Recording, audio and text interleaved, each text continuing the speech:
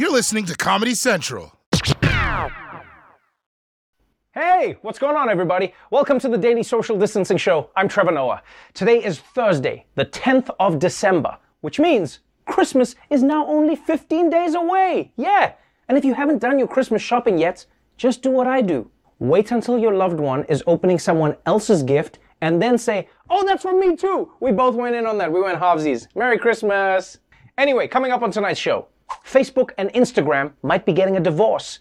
We look back on why you were in the streets this year, and we've got Bryan, Cranston, and Rachel Maddow joining us on the show. So let's do this, people. Welcome to the Daily Social Distancing Show. From Trevor's couch in New York City to your couch somewhere in the world, this is the Daily Social Distancing Show with Trevor Noah, Ears Edition. Let's kick it off with a holiday story. If you've been listening to the music in the background of any store over the past week, you know that this is the most wonderful time of the year. But it's still 2020, which means even the holidays are a little less jolly than usual. Online shopping instead of going to the mall, Zoom parties instead of real ones, and now this. Say it ain't so. The makers of Pepperidge Farm cookies say there may be a shortage of cookies this holiday season. No. And they blame it on increased demand and a labor shortage, both results of the pandemic, of course. A recent survey shows cookie consumption has increased by 25% since the start of the pandemic, with 1 in 5 Americans eating 3 or more cookies a day. Okay, you know what? That's not cool. I don't know why the news is not reporting on the number of cookies I eat. Yeah, I eat more than 3. Why is that news? What am I supposed to do? It's a pandemic. Do you just want me to cry every day? Now, apparently this crisis is not just being caused by increased demand, it's also a labor shortage, which I assume means that the Keebler elves are on strike to protest their dangerous working conditions. If you've ever had a crunchy cookie, that's elf bones. So look, I understand why there's a shortage, but still, man, this is so messed up. Christmas is the cookie season. This is like Trojan announcing that they have a condom shortage on Valentine's Day. If I can't buy condoms, how am I supposed to impress the guy at 7-Eleven before I go home and play video games by myself? And I know some of you people are saying, but Trevor, you don't need to buy cookies. You can just bake your own cookies at home. No. That was the first 3 months of quarantine. I'm done with that baking shit now. And this is gonna be real bad news for Santa Claus. You think he's gonna travel around the world for a pear?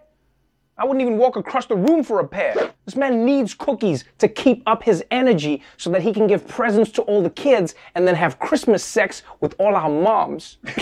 Let's move on to some news out of Great Britain. It's the country with the non-Beyoncé queen.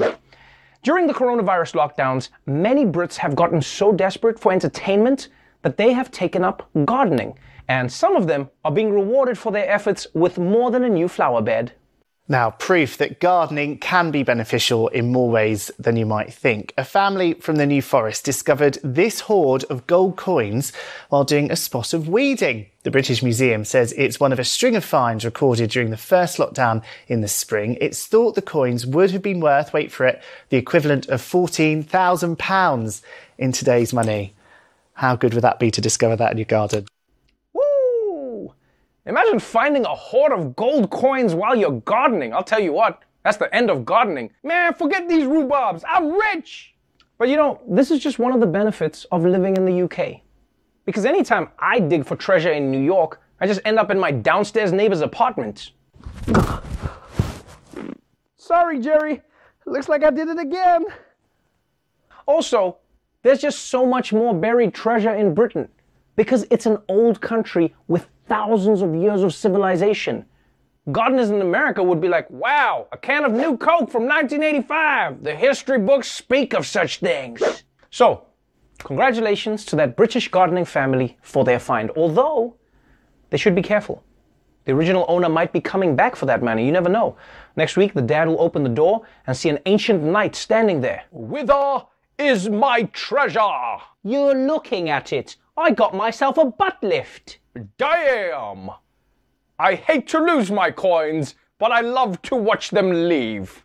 Meanwhile, back in the United States, do you guys remember the 2020 presidential election? You know, it was the day when you voted for a president and a bunch of local races that you had to Google from inside the voting booth. Well, one of the stories we thought we'd never have to hear about again once the election was over just came roaring back to life. Hunter Biden, the president-elect's son, says the U.S. attorney in Delaware is investigating his tax records. Sources tell CBS News the FBI has been looking into Hunter Biden's taxes since 2018. Under Justice Department policy, law enforcement didn't actively pursue the case during the weeks before the presidential election to avoid politicizing the investigation. That's right, people. Apparently, Hunter Biden is under investigation for his taxes. And Donald Trump must be furious right now. Did you guys see that Hunter Biden is being investigated for tax fraud? I'm so angry. Sir, are you angry because you wanted to use it against his dad for the election? No, I'm angry because tax fraud is my thing. How's he stealing my thing? Criminals. And I'm not gonna lie, Hunter Biden announcing his own investigation? Whew, that's a pretty gangster move. I mean, usually you see pictures of people covering their faces when they run into court. You know, they're trying to hide that there's an investigation, but Hunter's like a guy coming home late at night like, oh, babe, you're gonna wanna go through my phone. Honestly, I think that in the end, this kind of scandal will be good for America. Because we just spent 4 years with scandals 24/7. We can't just go down to 0 scandals cold turkey. And Biden's family is gonna help us taper it down. Like right now, Hunter has a tax thing. You know, but it's just a tax scandal. Maybe next year, Joe Biden asks the Ukrainian president for something inappropriate, but it's just the answers to a crossword puzzle. Just ease us off. Ease us off. Right now, we're addicted to scandals. Now, look, we don't really know what, if anything, this Hunter Biden story will lead to. But if he has done anything wrong, my advice would be to ask President Trump for a pardon before he leaves. And I know that may seem unlikely, but based on how Trump has been making it rain, anything is possible. Clock is winding down now on this Trump presidency. With growing signs, he's planning what many see as a potential pardon avalanche. Axios, which often reports directly leaks out of the White House, says Trump telling an advisor he was going to pardon, quote, every person who ever talked to me. They're saying Trump isn't just accepting pardon requests, but blindly discussing them like Christmas gifts to people who haven't even asked. One source felt awkward because the president was clearly trying to be helpful, but the advisor didn't believe they had committed any crimes. I'm sorry, guys. I'm sorry. I just love this story.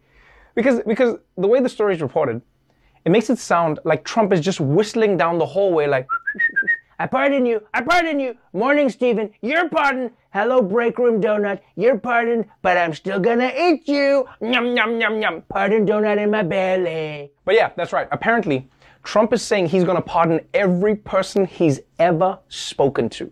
Which, first of all, is too bad for Eric. And second, of course Trump is gonna give out pardons as Christmas gifts. He doesn't have to spend any money on them. But what I do love is that some of his advisors are trying to avoid getting pardons. Because get this, they know that a pardon would make them look bad.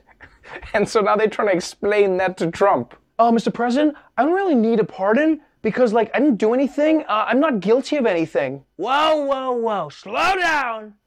What does not guilty mean? And finally, today's big tech news is about Facebook.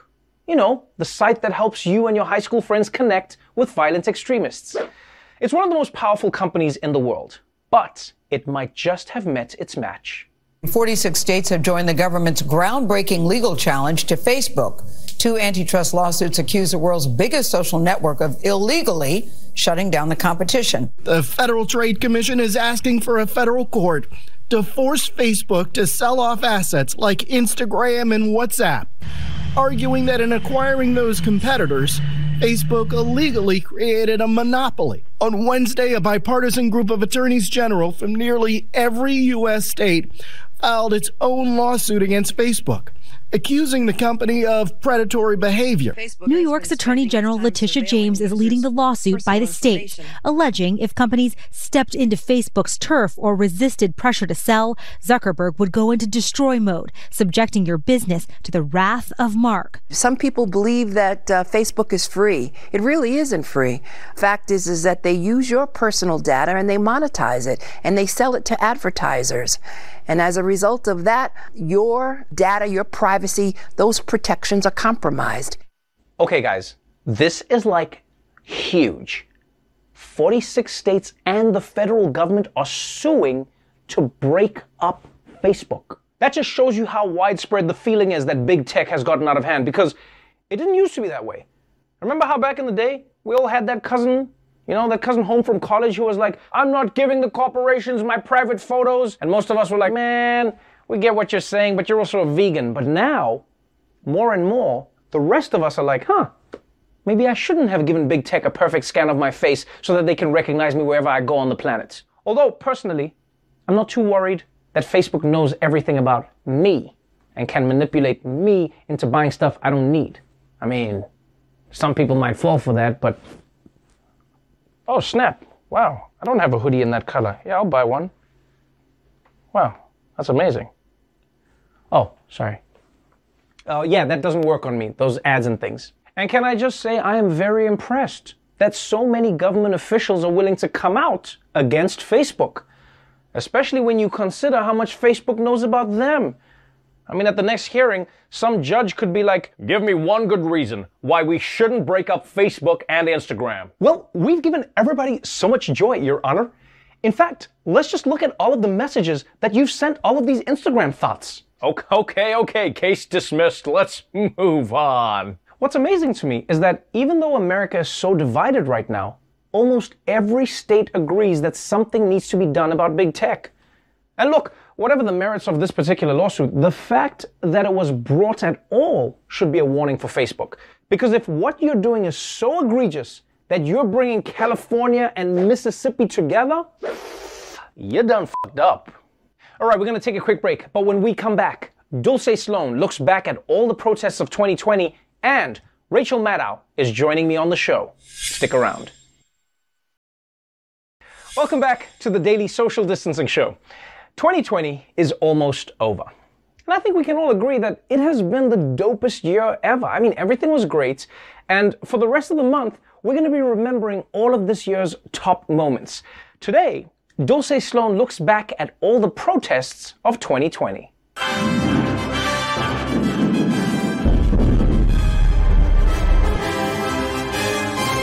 During 2020, we were either stuck indoors quarantined or we were outside protesting. There was no in between. In fact, sometimes I couldn't separate the two. I'd be home going, what do I want? Breakfast.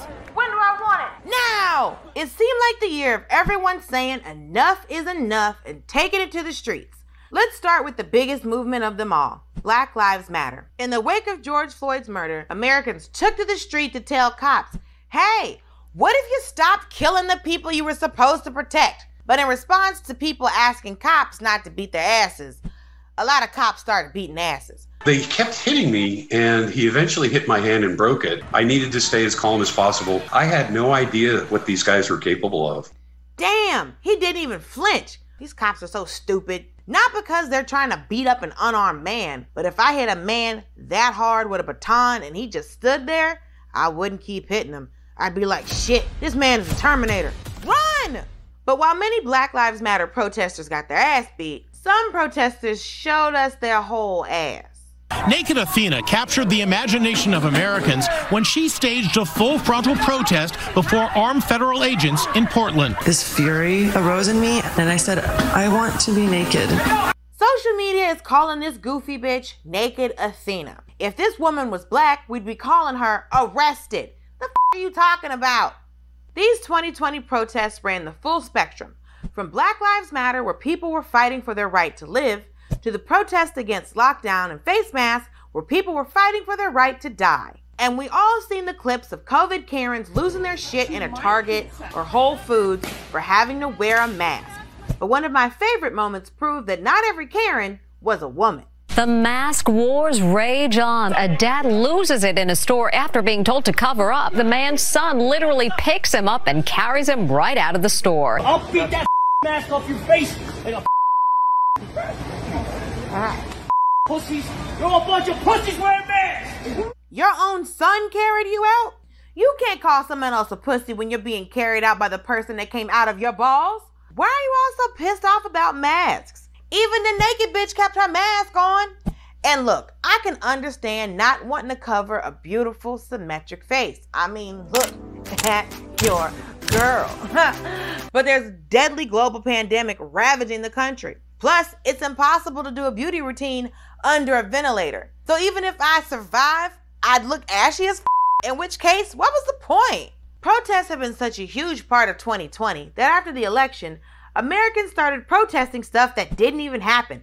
So the Trump stands took to the street demanding that they stop the count. Stop the count! Or count all the votes. Count the votes! Or count some of all the votes, then stop the count. You know, it really depended on who you asked, which is not an effective protest. It would be like Black Lives Matter going, stop killing us, except for Deshaun. He ain't shit anyway.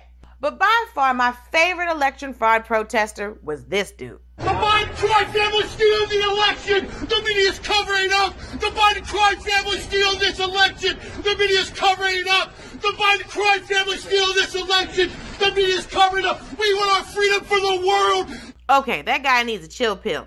And some sleeves. Because right now the only results he looks fit to dispute are a wet t-shirt contest. And listen, Freedom Seymour Hoffman, if you want me to believe you while you're interrupting a press conference, I have to be convinced you came to interrupt the press conference. Not that it was a side errand on your way to pick up some chewing tobacco. But it wasn't all bad at the protests in 2020. There was that one Saturday when Trump officially lost. And for once this year, we saw protests inspired by happiness. People took to the streets for something good, and I wasn't ready. I had a brick in one hand and a Molotov cocktail in the other. So I didn't know what to do. So I just made him kiss. And one guy got so excited, he even celebrated in 2 languages. Mecca est très très content, très très joyeux. And I've been to France, it's beautiful. Et il est pas le seul ce soir. I love a croissant. I love an omelette du fromage. We've come full circle because this feels racist against white people. Almost. French people are way more than just escargot and croissants. They also love baguettes. So yeah, this dude was being mildly racist, but he's got a nice torso and he's happy about Biden winning. So, if you'll excuse me, I'm gonna show him my anger with a naked protest of my own. Thank you so much, Dulce. Go get you some, girl. All right, when we come back, Rachel Maddow is joining me on the show, and we're gonna dish about politics. And Bryan Cranston is joining me on the show, and we're talking about something else. You don't want to miss it. Welcome back to the Daily Social Distancing Show. Earlier today, I spoke with Emmy Award-winning MSNBC host Rachel Maddow. We talked about her new book on a Nixon administration scandal that you might not have heard about. Check it out. Rachel Maddow, welcome to the Daily Social Distancing Show. Trevor, it's great to see you. Thank you for having me. It's nice to join you in your hive from my hive. This has been an interesting experience for everybody in this world because we're doing the thing we do in a way that we don't do it. Today we're going to talk about your book. And if I told people, Rachel Maddow's on with a book about a corrupt president who has explosive rhetoric and is extremely divisive and has used the White House for his own ends, people would be like, Donald Trump. And you're like, no, you're wrong. Then they'd be like, you got me. Richard Nixon. And you're like, no, you're still wrong. And then you'd be like, it's Spiro Agnew. So let me ask you this. When we talk about the book, is it good or bad that America has seen something similar to this before? I think there is a big piece of it that can help, which is not that Agnew was a corrupt, unbelievably corrupt sort of monster in the White House. Like, we've seen that. We know what that means. That's kind of dog bites man at this point. The part of this that needs to be told is the good guys in the story. Like, we need to tell each other heroic stories about public service and citizenship and civic responsibility that model good behavior. And in this case, the prosecutors and the Republican Nixon-appointed U.S. attorney and the Republican Nixon-appointed attorney general were all like paragons of nonpartisan responsibility. And they're the reason that Agnew never became president, which would have been a catastrophe for this country in the abstract, and especially right in the wake of Watergate, which is when it would have happened. And so it's the good guys that I feel like, that's the part, those are the guys who need to be famous. That's the part of it that could help us now. One of the lessons I'm learning right now, though, that's different, even in reading your book, is it feels like in previous times, the politics was more in the political world. You know, even with Nixon, it didn't feel like it was like in the streets the way it is now. And granted, I wasn't around for it, so I don't know if that's how I'm reading it. But this feels like it goes down to the ground, like the man on the street is involved in this level, if that makes sense. You know, it's not a political thing, it is just a thing now.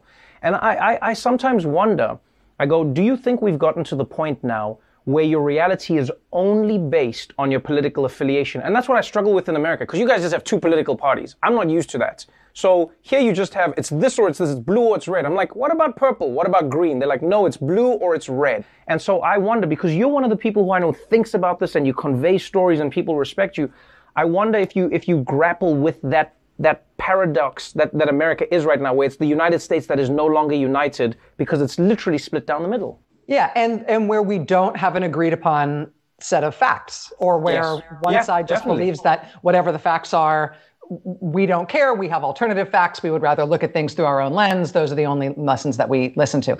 I mean, the thing that I think is helpful about history in that point, like in the case of Agnew and in Bagman, is that, so like there's this moment where Agnew goes to a Republican women's conference in Southern California. And Nixon has told him to resign. And the Justice Department has told him, you're going to be indicted. And he knows he is like on his way out.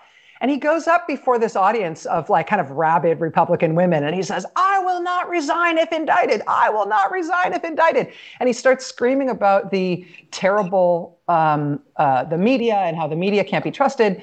And the women in the audience, some of them start screaming at the reporters. I don't think they called them the enemy of the people, but it was the exact same thing that you get like with Trump telling his supporters to scream at the media. And this is 1973. Some of those women at that event brought their own tape recorders to the event so they could record Agnew, because they knew the lamestream media would take it all out of context. Wow. So there's been a thread of this through American politics that isn't new. And that people, I think, who are the most sort of demagogic have exploited for a long time. Your show is not just the most successful it's been, but it's the most successful show. I don't even know how it's measured sometimes. They go like weekly for these people. Long story short, Rachel Maddow is #1. That's all I know. Congratulations. Thank you. What I would love to know from your perspective, as somebody who is truly a giant in broadcasting, is, as Rachel Maddow, what do you think some of the tips and tricks are that liberals don't have that conservatives do have that they use really well? Because there's no denying that Fox News are really engaging and really good at convincing people of things. And now Newsmax and OAN are outflanking them on that side, where now they're going, oh, you guys are liberal in that way. And it's like, no, they're not liberal. Is there something that liberals and Democrats are missing in America in learning how to communicate with people and convincing them of ideas? It's a really, really good question, and one that I have thought about a lot. I was also part of this experiment where liberals tried to do AM talk radio with Air America Radio for a long time. And it was, at that point, AM talk radio was basically in a foreign language or sports or church or Rush Limbaugh. Like that was it. And so the idea that you'd tune in to hear somebody wax poetic about the Voting Rights Act, like it was just, and it didn't work. Right. We tried and it didn't work.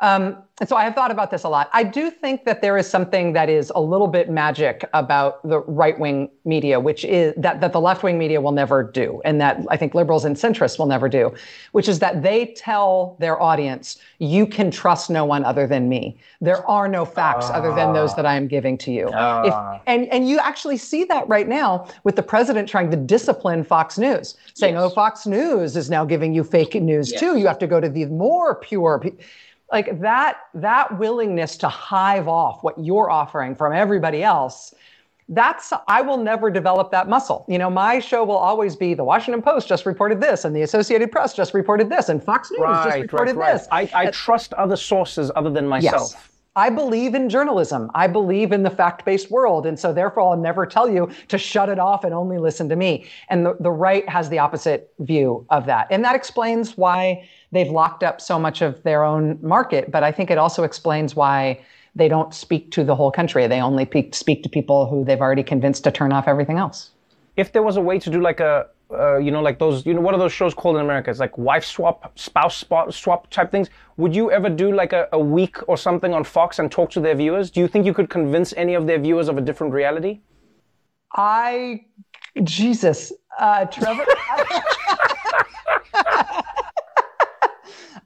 Could I wear a latex face of another person? So no, that's what I want to know. As Rachel Maddow, do you think you could talk to them and say to them, hey, I know you don't like me, but let me lay out my case. And like, do you think you would be able to do that?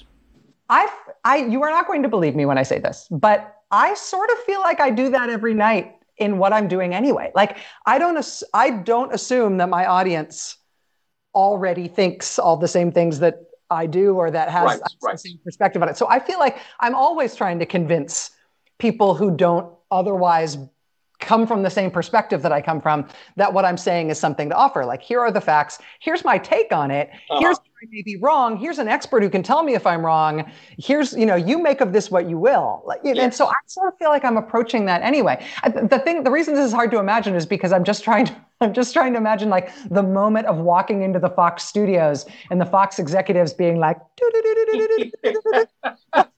really? Is this person going to sell erectile dysfunction pills to our audience tonight? Really? This might not work, but maybe anything's possible. Ratings, you never know. And if there's anyone who can be as convincing in the opposite way to the people on Fox, I think it could be Rachel Maddow. I know you got to get ready for your show. Thank you for taking the time. Thank you for writing an amazing book. I wish everyone wrote books like this about history, because most of history is boring to read unless it's written well. So congratulations on an amazing story. I hope everybody goes out and gets it. And I hope to see you again in person soon. Trevor, thank you so much. You're great, my friend. Thank you. Rachel Maddow, I appreciate you. Don't forget, the book Bagman is available now. And of course, don't forget to watch Rachel Maddow's show weeknights on MSNBC. All right, when we come back, I'll be chatting to Bryan Cranston, not just about his new show, but what it's been like to have COVID-19 and why he can't taste anything anymore. You don't want to miss it. Welcome back to the Daily Social Distancing Show. Earlier today, I spoke with award-winning actor Bryan Cranston. We talked about his new Showtime series, his bout with coronavirus, and so much more. Bryan Cranston, welcome to the Daily Social Distancing Show. Thank you, Trevor. It's great to be on with you. It is wonderful to have you on. I have always been a big fan of your dimples. As a fellow dimple haver myself, I have followed your career avidly. I subscribe to Dimple Weekly, and we are all proud of your achievements. So welcome to the show. How have you been holding up, by the way? How are you? Well, isn't that an interesting question? How are you? It used to be where you say, how are you? Fine, thank you. How are you? Very good. And you move on. Yes. Now, 2020, it's like, ooh, how am I? How am I? It's kind of this existential question now. The answer is good. We're adaptable beings. I'm saddened that we don't have any current leadership that is taking what we're dealing with seriously, and 3,000 people are passing away on a day now. And I think back in March when I contracted COVID-19 and how lucky I was. My symptoms were very mild, and I had some aches and achiness and a little dry cough and just absolute lethargy. I couldn't sleep enough. Right. It knocked me that way. Yeah. And then I lost my sense of taste and smell for months and months. What, are you being serious? Yeah. What is that experience like? Well, to this day, I don't have it back 100%. It's about 75%, maybe, something like that. If I walked into a kitchen and someone was brewing coffee, I can't smell it. Wow. So I have to open up the bag of beans and I go, oh, yeah, that's coffee, or stick my nose. Oh, wow, man. Yeah. And do they have an idea of when it comes, or is it just you just play it by ear? You see. Well, what's interesting, my wife was reading up on this, and she said neurologists will tell you the way to retrain the senses is to do exactly what I do. Open up that bag of coffee beans. It reconnects the senses in your brain. So anything, pungent cheese. Right. You have to teach your brain to smell again and taste again. Yeah. Wow. Okay, well, I'm glad it's you and not me, and I'm glad that you are healthier now. I do not wish that experience. I love the taste of things too much, and I like knowing who smelt it because I know who dealt it. I mean, these are important things in life. I would love to talk to you about your brand new show. You're playing a judge in a very sticky situation, a judge who has a son who's involved in a hit and run, and then he has to make the very tough decision between following the law and following his family. as tough as that decision is for any parent, my character, Michael, does the right thing and says to his son, you need to turn yourself in and be responsible and accountable for your actions. And I convince him to do the right thing. We go to the police station. I'm about to turn him in when I notice a grieving couple who are the parents of the boy that was killed in this car accident earlier today. I don't know who she is, but I know him, and he is a vicious, violent criminal. And I know beyond a shadow of a doubt that if I continued on and turned my son into the police department and thereby into the judicial system, he would get to him somehow, and he would kill my son. So all of a sudden, animal instincts take over. And it's like, that's it. We're leaving. I'm making this impulsive decision, and away it goes. I feel like you have this amazing ability to play characters where you're a good person who is not doing the right thing, but we want you to not do the right thing because we're in touch with the humanity of the person that we are watching. When you're playing these characters, like I really want to know how you get into doing that. How do you learn to love them so that we can love them and their flaws, and then start supporting them committing crimes? Because you make us support people who commit crimes. That's what you do. That's what I do. That's my stock and trade. It's true. You know, I learned early on that when you're going through maturation and you're in middle school or high school, and someone does something embarrassing or humiliating, you laugh at them. That was because you're glad it wasn't you. But beyond that, when you mature, human beings are really lovely at heart. The foundational sense of a human being. If they see someone humiliated or embarrassed or vulnerable, they don't want to laugh at them. They want to wrap their arms around them. They want to protect them. And so that's the beauty of portraying someone like this, or Walter White, or someone who is trying to do the right thing, but is flawed. So an audience, knowing that they are imperfect themselves, gets that upon the characters, saying, my God, I don't think I would have done anything differently. I would have done something like that. So they instantly relate to you. And then I hope that they do. I take them by the hand and I say, let me take you for a ride. Come on, I'll tell you a story.